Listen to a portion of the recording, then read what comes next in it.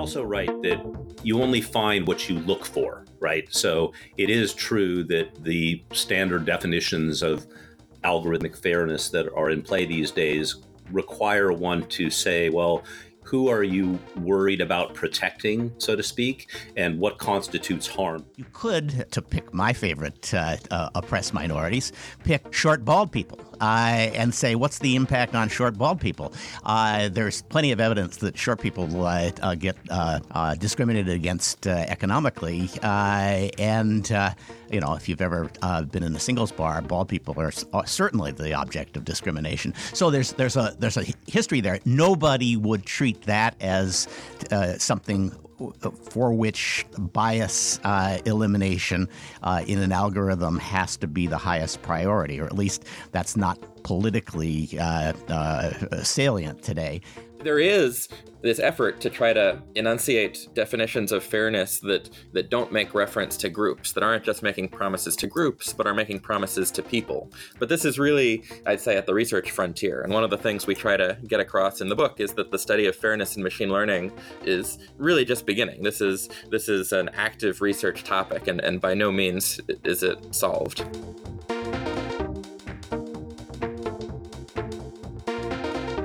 Welcome to episode 291 of the Cyberlaw Podcast, brought to you by Steptoe & Johnson. Thanks for joining us. We're lawyers talking about technology, security, privacy, and government, and the views expressed here do not reflect the views of our institutions, our clients, our firms, our families, our dogs, in a Jonathan Turley tribute. And as I have occasionally said, maybe not even my views 3 weeks from now. We're not going to do our news roundup today. We have an interview with Michael Kearns and Aaron Roth, both professors in computer and information science at the University of Pennsylvania. They're co-authors of a book that I really enjoyed called The Ethical Algorithm. And we're going to be talking about the ways in which big data is and algorithms that exploit big data are changing our lives, and what ordinary people need to know about the way in which algorithms can affect us so that we can begin to think rationally about policy in connection with big data. Michael, Aaron, let me stop there. Let me introduce myself. I'm Stewart Baker, formerly with NSA, formerly with DHS, host and chief provocateur for the Cyberlaw Podcast.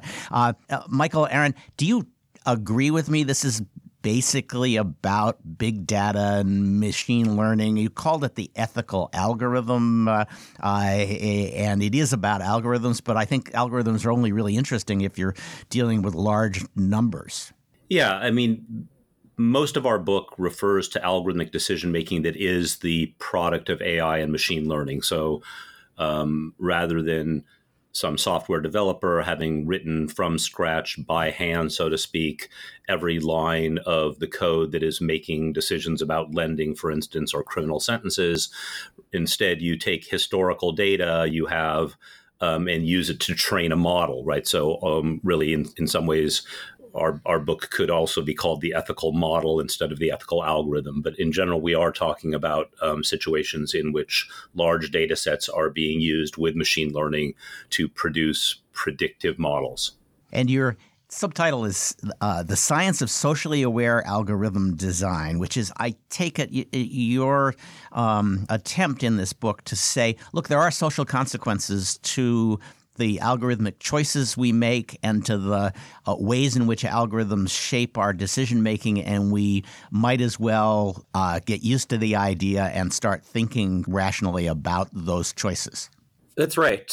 So one of the side effects that's becoming increasingly obvious when you apply machine learning, which is basically, you take a lot of data, you specify some objective function, some proxy for error or profit, and you optimize it, is that although you'll get an algorithm out at the end that is really good as measured according to whatever narrow objective function you specified, it'll often exhibit other behaviors that maybe you didn't want and maybe you didn't anticipate. And that wasn't such a big deal when we were just using machine learning to design spam filters. But now that we're using it to make really consequential decisions about people's lives, things like hiring and criminal sentencing, we start caring about these side effects. And the book is about how you can directly embed constraints into the algorithm that make sure that they don't do the various bad things that we've seen in the news over the last few years. Or at least to reveal my bias, things that academic professors would describe as bad. It's not entirely clear that these are all that what you're building in is a set of value systems that everyone would agree with, but certainly everybody at the faculty club at the University of Pennsylvania would agree with it. Well, I might point out that most of the misbehaviors that have been discovered in machine learning and AI were not discovered by academics, but were uncovered by the media and watchdog groups and the like. And so while I agree with you that it's impossible to get everybody to agree on everything, I think many people would, for instance, view a, let's say, consumer lending model that had a false rejection rate on Black people that was 10 times the false rejection rate on white people as something that's problematic. Well, it would require an explanation for sure. And let's start with explainability, because a lot of the concern in the area of big data and AI has arrived from the position of not understanding why these decisions are being made. Right? You give your machine a whole bunch of data about past outcomes. You say, please optimize to produce similar results in future encounters with similar data, and you get a machine that does things in response to data, and then you begin to wonder, why is it doing exactly that? There has been a lot of question about how do you get explainability from these large, complex data sets and machine learning algorithms. And my first reaction to that was kind of, how hard can that be? If you think a particular decision requires an explanation, why don't you just run the model with a slightly different input and see how it affects the outcome? And at some point, you're going to have a pretty good explanation of why the model did what it was doing. Or am I just wrong about that? I think you're wrong about that. Okay. I think what you're describing is technically true of simpler, older methods such as linear regression. Well, I am simpler and older, so. So in something like linear regression, which, I'm sure many of your listeners might have had some encounter with, and maybe in a statistics course. This is why they all went into law. There's a very direct relationship between the input variables and the output behavior. And just by sort of varying a single input, you can see, whether it changes the output positively, negatively, by a large amount, by a small amount. But many methods that are in wide use today, such as, deep learning and neural networks, you have a model, it's extremely complicated. It has discovered many, many high dimensional interactions. And it could be that you literally go to every one of the inputs and vary it and don't see much influence on the output. But there are combinations of those variables which are difficult to articulate or understand. And it's those combinations of the inputs that are influencing the output. So I still think, I understand that. I realize that it could be that you actually have to have a combination of 2 or 3 factors before a particular emergent behavior shows up. But why can't you write algorithms that demand explanation by systematically varying multiple variables in a way that is most likely to produce an explanation? So in some sense, you're right. One of the issues with the study of explainability is it's not clear what different people mean by explainability, but one reasonable thing they could mean is, if you've been denied for a loan, for example, maybe what you want are essentially instructions. What is the smallest change I could have made to my application that would have caused me to be approved? Yeah. And in principle, that's the kind of question you can answer. Or how much difference does it make if you change my race from white to black? In principle, those are the kinds of questions you can answer. But one of the problems that comes up when you go down that road, and this happens when you're talking about these deep neural networks, but not so much when you're talking about linear regression, is that these models tend to be extremely brittle. So I don't know if you've heard about adversarial examples, but yes. So explain it. Sure. I'll give you my quick assessment. It is when you set two AIs to compete with each other. One designs a system that it thinks will achieve a particular result, and the other tries to find a way in which it can either defeat that or improve on it, depending on which competition you're engaged in. Is that fair? So I'm thinking about something a little bit different. Okay. So think about these image classifiers that have been making a lot of news recently, maybe something that would be in a self-driving car. Okay, so it's, some algorithm, it's going to look at a picture and it's going to tell you, is there a stop sign or a 60 mile per hour speed limit sign? And you take a picture, these models are pretty good, so you take a picture of a stop sign, you show it to the algorithm, it says stop sign. And so now take your idea, say, okay, like, what would I have to change to this image? What would I have to change about this image to make it say that it was a 60 mile per hour sign? And that's a question you can answer, and you can start changing the image in the way that most directly causes the self-driving car, say, to see a 60 mile per hour sign. And so what's going to happen when you do this? Maybe what you expect to happen is you get some cool animation where the stop sign sort of cleanly morphs into a 60 mile per hour sign. But it turns out that's not what happens. What happens is the image gets a little bit more staticky, but it's almost imperceptible to you. And yet all of a sudden, the self-driving car is like 99% certain that what it's seeing is a sign that says 60 miles per hour. People have done this by putting little pieces of reflective tape on stop signs. Exactly. So it turns out it's pretty easy to do this in all sorts of ways, including physical ways, like putting a sticker on the stop sign. Right. And so these are called adversarial examples because you as a human being wouldn't know that anything has changed about the image, but the algorithm is classifying the image completely wrong. So when you say brittle, you mean they function well in the everyday world that they've been exposed to, but little changes that we would think are insignificant could make a big difference in their performance. That's right. And so, in the context of a lending model, for example, you can imagine asking the same question, like, what is the smallest change I can make to my application that would, cause me to be classified as creditworthy? And that would be a good explanation if it would give me instructions about how to become creditworthy, right? Like sort of similarly to if we were going to see the stop sign smoothly morph into a 60 mile per hour sign. But that's likely not what's going to happen. You're going to get an adversarial example. Yeah, I mean, so just to make this concrete, suppose you were denied a loan and asked for an explanation of the form, what can I change? What's the sort of minimal change that would cause me to get the loan? And I told you, well, the explanation is if you lived 7 blocks over from where you live and your eye color was slightly different than what it was, and you were 2 months older than what you are now, and a bunch of other things that seem completely irrelevant to your creditworthiness. And I told you that was the explanation. So the type of experiment that you're suggesting, while sort of plausible intuitively, if you actually go apply it to something like deep neural networks, you're likely to get more of an explanation of the type that I just gave, and nobody would think of that as a satisfying explanation for why they were denied a loan.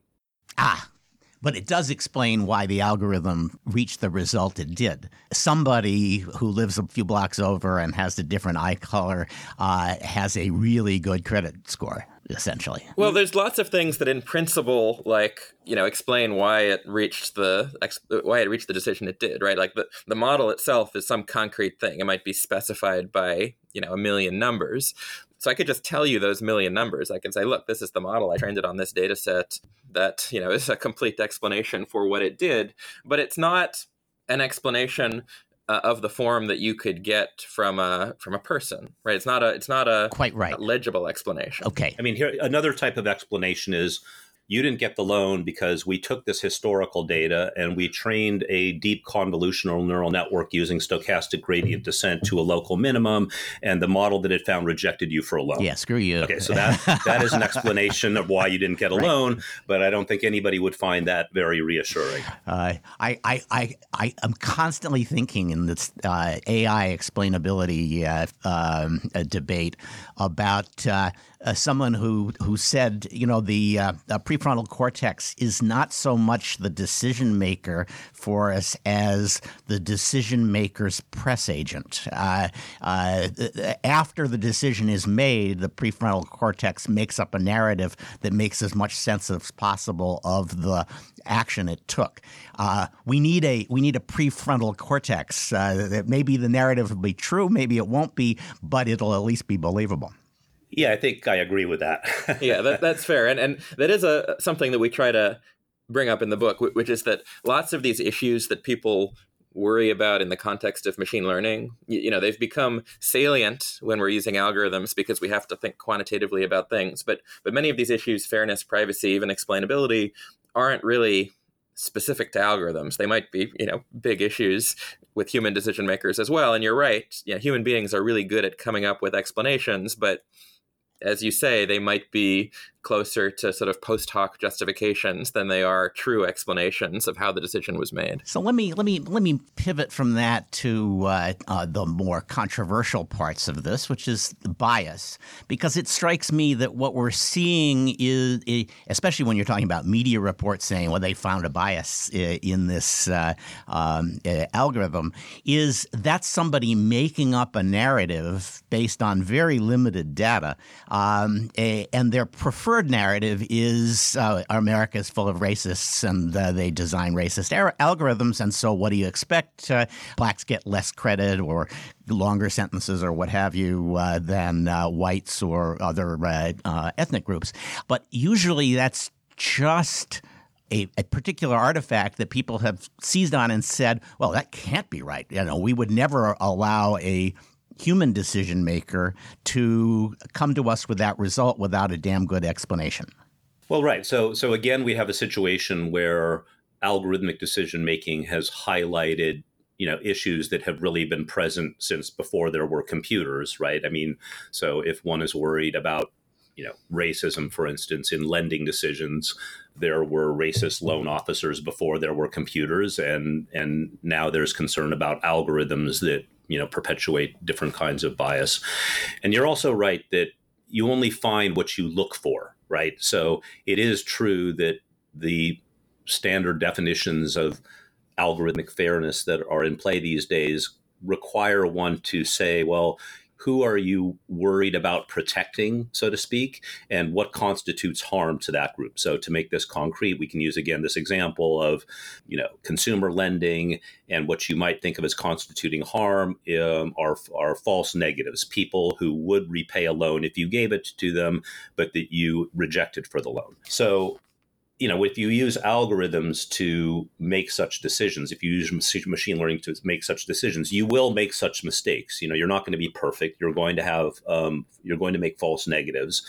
And you might say, well, fairness means not that you don't make that kind of mistake, but that those mistakes not be distributed in a disproportionate way across groups. So, to go back to the example I gave at the beginning of the discussion, we'd like to avoid situations, for instance, where the false rejection rate on one racial group is 10 times on another racial group, or there's a gender difference. But it is true, you are right, that somebody has to make the decision that it's race that you want to protect or gender that you want to protect. And there is a sense in which there is an infinite regress here, and you could be, looking at more and more and ever more refined subgroups. Right. And I think when I was sending you a note about that, I said you could, to pick my favorite oppressed minorities, pick short, bald people and say, what's the impact on short, bald people? There's plenty of evidence that short people get discriminated against economically. If you've ever been in a singles bar, bald people are certainly the object of discrimination. So there's a history there. Nobody would treat that as something for which bias elimination in an algorithm has to be the highest priority, or at least that's not politically salient today.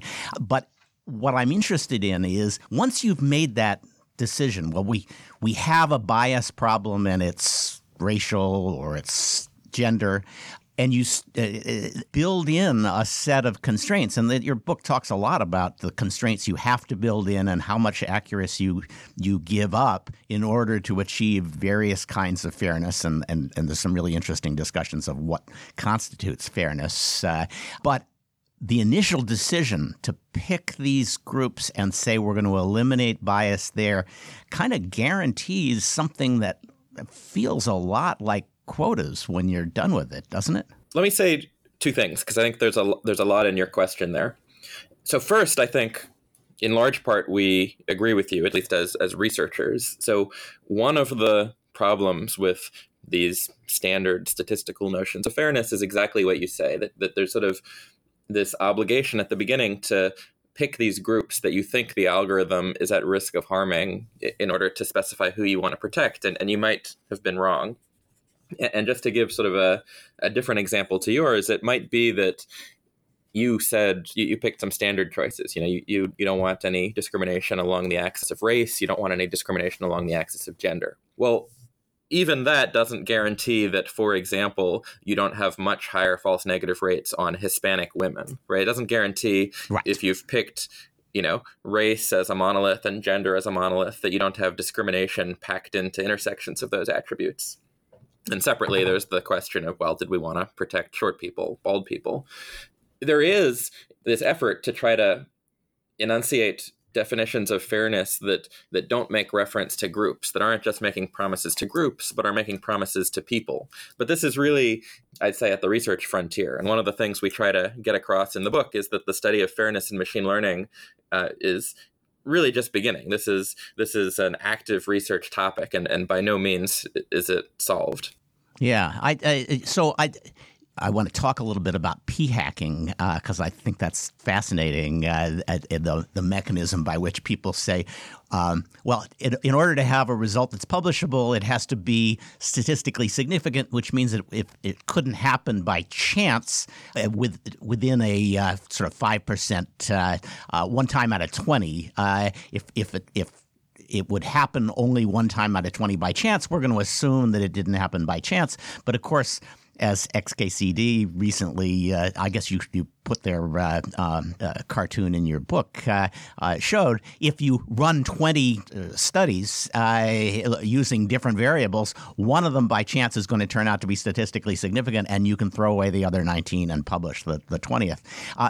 Isn't there an element of b-hacking here? You pick your bias and go looking for it, and you keep torturing the data until you find something on which the algorithm is not producing results that you think are fair. I mean, I think that's absolutely right. One could do that, right? So if you give me some particular predictive model and I go looking for enough different notions of bias or discrimination in it, I might find one just by chance, spuriously, and so the lessons of p hacking certainly apply equally well to what you're calling bias hacking or b hacking. The point of the p hacking chapter in our book is to talk about the known methodologies for addressing this problem. The real problem isn't that we don't know how to address it, it's that we may not know the extent or scale to which it's occurring. So in particular, because it's happening behind the scenes before people publish, and it's happening in a distributed way, right? So if I'm a scientist, right? If I'm a scientist, it could be 20 people do studies, exactly, and one of them gets a random correlation, and they say, well, it meets the 5% criteria, so I'm going to publish. The other 19 don't, and they don't publish. That's right. So if in my lab alone, I run 20 experiments, and one of them happens to be statistically significant at the 5% level, if I'm practicing good statistical hygiene, I should be suspicious. I shouldn't go try to publish that result and not mention the other 19 experiments I did that didn't result in statistical significance. But if 20 different groups each run one experiment, it's the same problem, but the one group that found the statistically significant result now honestly believes that they're practicing good statistical methodology, when in fact, when you look at the group of 20 of them together, they're not. Yes, or just because Nature is not going to publish studies that tell us, yep, exactly what you thought happened, there's no connection. Right. But if there is a connection, they're going to publish it. So everybody who wants to get into Nature is already sort of p-biased. Exactly. So yes. These 20 different groups conduct their studies, and you only read about one of them, the most surprising one, in Nature. So my guess is this is a big problem in social science and probably in nutrition science. We've gotten so much bad advice on nutrition in the last 50 years that I can't help but No, think it's actually half of it's good and half of it's bad. Yeah, there we go. Yes. Or maybe 5% is good. Yeah. Okay. Let me ask. I want to talk a little bit about the impact on privacy because this is also really interesting. The first thing that I thought was interesting is that when you have enough data, things that seem pretty inconsequential to disclose actually reveal a lot of information, and you make the point that knowing somebody is male and lives in a particular zip code does not tell you anything about anybody, any individual. But if you just add to that the question of whether they think True Lies was one of the great movies in cinema history, suddenly you know exactly who that is. And you can connect all of their other choices on Netflix, even though those have been anonymized, to a particular person. Is that a fair assessment of the way in which big data allows privacy breaches? Yeah, that's right. So for a long time, people thought about protecting privacy through the lens of anonymization. They said, okay, we've got this big data set, we're going to release it, and we got to make sure to scrub out names and social security numbers and anything that is a unique identifier to you. But of course, the fact that you like True Lies is not a unique identifier. Right? There's all sorts of things that on their own are not unique identifiers, but in combination they are. Right? A small number of idiosyncratic facts about you is very likely to uniquely identify you in a large population. And the problem with attempting to anonymize data that we've seen over the last decade, through a series of pretty well-publicized data breaches and attacks, is that there's a lot of stuff out there to cross-reference with. So if I have some data set that includes 6 of your favorite movies and your age and when you watched them, it doesn't have your name, you're right that it's likely I can cross-reference that with some other data set, maybe the IMDb movie review data set, and figure out exactly who you are. So that is what led to the need for more rigorous science around data privacy. And this, it surprised me. There really have been some breakthroughs in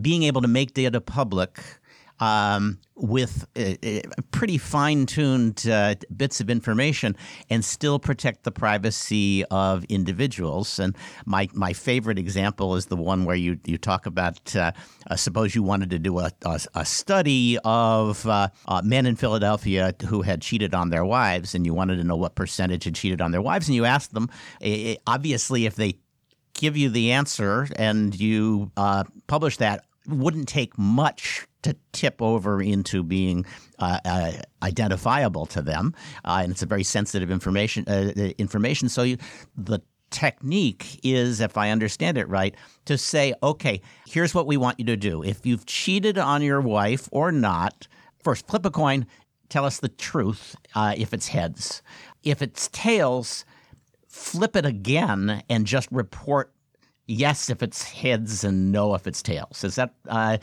and what you end up with is something that is true 3/4 of the time, more or less. And you can apply that 3/4 test retroactively to say, well, we know what if the actual number of people who had cheated on their wives was 1/3, that would, using this chance methodology, produce a 3/4 number had cheated on their wives, and we can extract the true number by making adjustments, knowing how the data was distorted by chance. I've probably screwed that up, but I'm getting close at least. Yeah, that's right. So the basic insight is that many questions we want to ask about data are statistical in nature, right? So in that example, I want to know how many people in Philadelphia have cheated on their wives. That's some statistical question. I don't actually care about the answer from any particular person. Right. And so the result is I can ask the question to each person in a way that gives them a very strong form of plausible deniability. And it's basically that they're going to give me only a very noisy answer. Only some small fraction of the time will they be. The coin made me say that, dear. Telling the truth, exactly.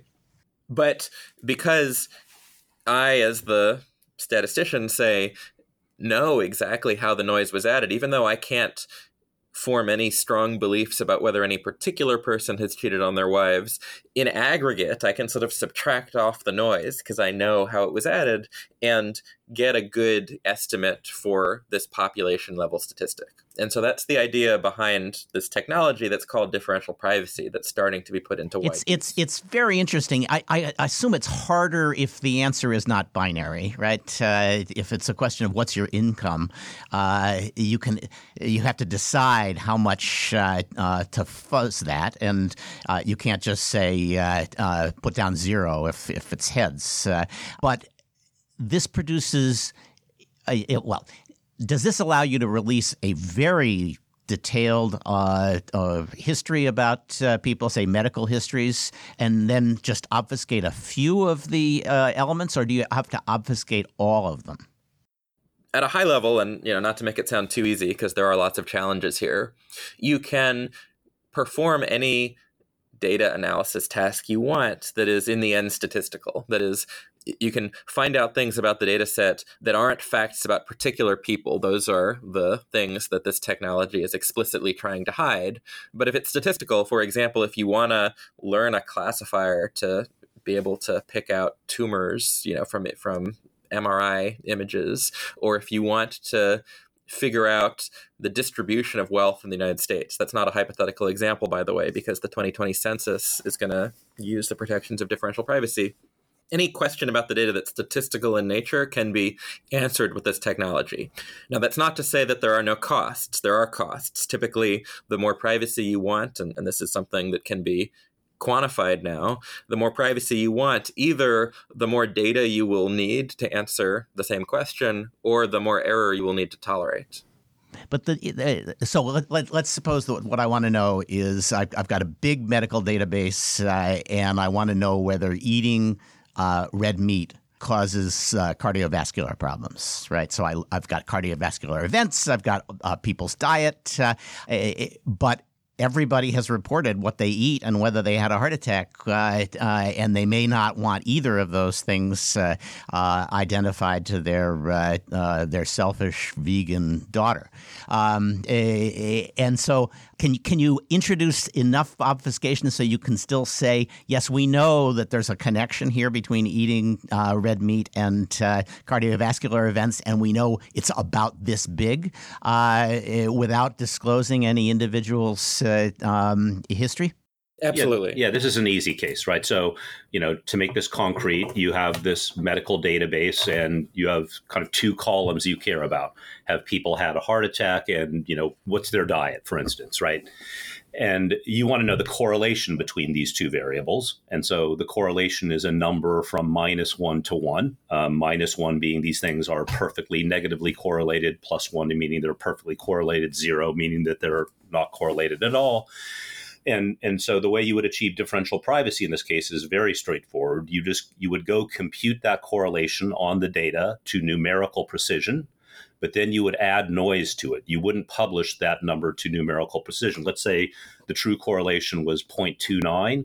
You'd add a small random positive or negative number, and the magnitude of that positive or negative number would be on the order of 1 over the square root of the number of people in your data set. Okay. And this will give differential privacy. This will provably have the property that from the noisy estimate that you produce, no third-party observer can possibly reverse engineer the heart condition or the diet of any particular individual in the data set. How big does the data set have to be before you? Well, so what's nice here is that I basically said that the noise you need to add is on the magnitude of 1 over the square root of the number of rows in the database. Yep. So now you can see that the more rows I have in the database, the more accurate the noisy estimate I will release is. And on the other hand, if I only have, 10 people in the database, then 1 over square root of 10 is a pretty big number to add to something that's between -1 and +1, and then I'll have a much noisier estimate. So it gives you this continuum that basically says, as a function of how much privacy you want and how much data you have, how much accuracy you can get for a given level of privacy. So to bring this back to recent headlines and technology policy, there are 2 ways to do this. Either a person you trust, like the Census Bureau, assuming you trust the Census Bureau, can inject the uncertainty, and that gives a lot of accuracy to the data because they only have to inject a little, and they can do it across the entire database. Or you can let each individual, like we did with the cheating husbands, introduce the uncertainty for themselves so that they have an ironclad protection, even if they don't trust the person who's collecting the data. And both Apple and Google, who are now gathering very large data sets from people, have started to use differential privacy in which the user injects the uncertainty so that nobody has to trust Google or Apple, which, is fair because a lot of people don't. That's right. So what you're getting at is there are these 2 different guarantees, one of which is much stronger than the other, right? Like if you have this trusted intermediary like the census, then you're not worried about protecting privacy from them. You're going to allow them to gather the data. You only want that outside observers shouldn't be able to learn much about you. On the other hand, it's this much stronger thing to ask if you're not willing even to let anyone collect your data. And your question about how much data you need to perform these analyses depends which of these 2 models you're in. It turns out you don't need that much data if you're in this model with a trusted intermediary. Like if the census is performing statistics, then the effect of imposing a reasonable amount of differential privacy is sort of comparable to the effect of working with a relatively large subsample of the data, like a sample of half the data, which is the kind of thing statisticians are already very comfortable working with. On the other hand, if you want this very strong notion of privacy, even from Apple, even from Google, then to do useful things, you need data sets that are, on the order of, hundreds of millions or 1 billion users, which is something that is achievable for these very large technology companies, but is much more difficult at a smaller scale. So let me ask a question that isn't in the book, and I don't know the answer to. Maybe you don't. A lot of the data that's being collected by social media is used for advertising, and the big social media giants, Google and Facebook, are increasingly keeping that data because they're incentivized to keep that data and not to provide it to advertising competitors. And that has anti-competitive impacts. If you were going to say, no, the data has to be shared because we don't like the way in which access to data has allowed monopolization, could you require sharing with differential privacy in a way that would still be useful to the advertising industry? I think broadly the answer to that is yes. I think the hard questions are the regulatory and legal and competitive ones. I mean, of course, any large or small technology company that feels like it has gathered a proprietary data set isn't anxious to share that data, even if it's technically possible. But at a high level, since largely what technology companies use consumer data for is in fact to build predictive statistical models, right? So Google they want to know, if I like True Lies, am I going to watch Die Hard? Yeah, so they want to make product recommendations. They want to predict what ads you will click on. Facebook wants to suggest people that you might want to friend. And all of these are powered by machine learning, right? They're taking historical data from their own services and the feedback that users have given them in the form of what things they did or didn't click on. And they're using machine learning to build a predictive model and improve their services. And so since, as Aaron said, this is just another statistical computation, right? This is just a computation in which you're taking a large data set and you're running a machine learning algorithm on and producing a predictive model. And we know how to, for instance, produce such predictive models in a differentially private way, in a way that even if you publish the details of the resulting model, nobody can reverse engineer the data of any particular consumer that went into the training of that model. So, there are details, but I think scientifically the path towards doing this is clear. And so I do think the door is open, for instance, to, changes to regulation that would require some form of sharing of this type. Yeah, so my suggestion is there's a startup in here somewhere. Instead of writing another book, you ought to just start looking for that startup. So we're about out of time, but there's a whole bunch of stuff in the book that we didn't cover. Let me just ask you, considering what we didn't cover, what's the one other thing you'd like our listeners to know about ethical algorithms? I guess the one thing that we didn't talk about that is a sub-theme of the discussion of p-hacking is that midway through the book, with these discussions we've been having today about violations of fairness or violations of privacy and algorithmic decision-making, it's really fair in those situations to think about consumers or citizens being the victim of algorithms. You didn't get the loan because a neural network said you shouldn't get the loan, or your medical record was exfiltrated from some predictive model for a disease. And these harms might come to you and you wouldn't even be aware that they happened or that your data was used perhaps to perpetuate them. Much of the second half of the book deals with more nuanced situations in which an algorithm may exhibit behavior that we consider antisocial or at least, socially suboptimal. But it's not easy to just blame the algorithm because the behavior and preferences of the users of the algorithm are also to blame. So the example we give there in this discussion is navigation apps like Google Maps and Waze, and so we kind of make the point, what could be better than these apps, right? In response to real-time GPS traffic data of every other driver on the road, these things compute your optimal driving route in terms of the time it's going to take you to get from your personal point A to your personal point B. And these apps are great, and we use them ourselves. But every once in a while, they send everybody to the same 2-lane road. That's right. And more generally, from an economic standpoint, these apps are nudging the population towards a competitive equilibrium, right? Everybody, so to speak, is optimally responding to the driving behavior of everyone else. And you might wonder, well, how could that be a bad thing? But if you've ever taken Game Theory 101 and been exposed to Prisoner's Dilemma, you'll know that just because something is in equilibrium doesn't mean that we're better off for it. And so one of the things we discuss at length in the book are these kinds of situations where there's an algorithm, but that algorithm is mediating the preferences of a large population. And essentially, by optimizing on each of their behalfs, it's kind of nudging them towards this competitive equilibrium. And we take some liberties with this metaphor and consider things like, the proliferation of echo chamber and filter bubbles in social media.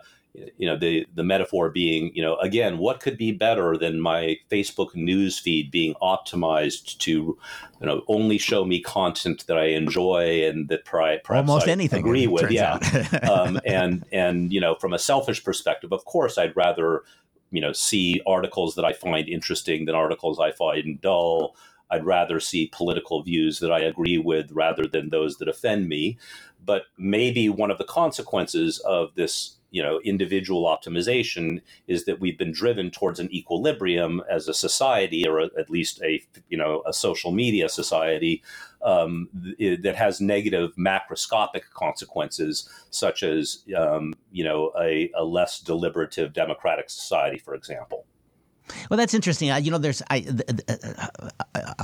can only distantly view this insight, but it's a way of it's a little like economicizing everything. If you turn everything into a market, there are social losses, even as there are economic efficiency gains, right? If we all bid for matrimonial services on a 24-hour-a-day basis, it would be economically more efficient, but not exactly what we had in mind for society.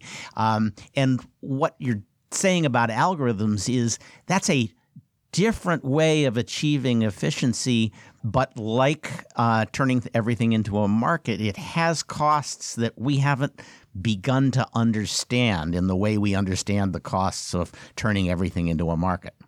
I think I think I buy that metaphor. Yeah, I mean, and again, when algorithms are making it easy for all of us to just optimize for ourselves, as you say, there can be collective consequences that are negative and diffuse and hard to understand.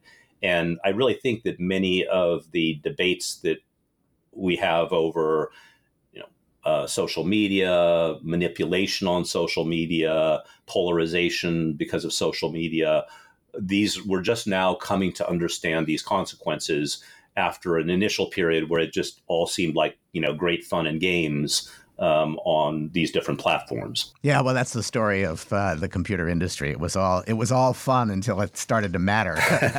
Okay, Michael Kearns, Aaron Roth. This was a terrific conversation. A great book. The book is The Ethical Algorithm: The Science of Socially Aware Algorithm Design. You do not need to know a lot of math you only needed to know enough math to have gotten through law school, which is practically none, to read this book. It was a lot of fun. I really appreciated the fact that you gave the back of your hand to all the singularity discussion, which I'm sick of having. And I learned a lot, and I learned a lot from talking to you today. So thanks very much. Are you guys going to be doing any additional papers or speeches that our audience might want to know about? Well, we're always writing academic papers about these topics. It's our research area, so that maybe there's some small sliver of your audience that would be interested in those things. And we are. I think you should go for the startup. You go for the startup, and we're continuing to go around and give general audience talks, sort of the tail end of our book tour. So look out for us. Well, thanks very much. And for the audience, please send additional suggestions for speakers to cyberlawpodcast@steptoe.com. Follow me on Twitter, and occasionally I will tell you what I think we're going to talk about next week. That's @Stewart Baker.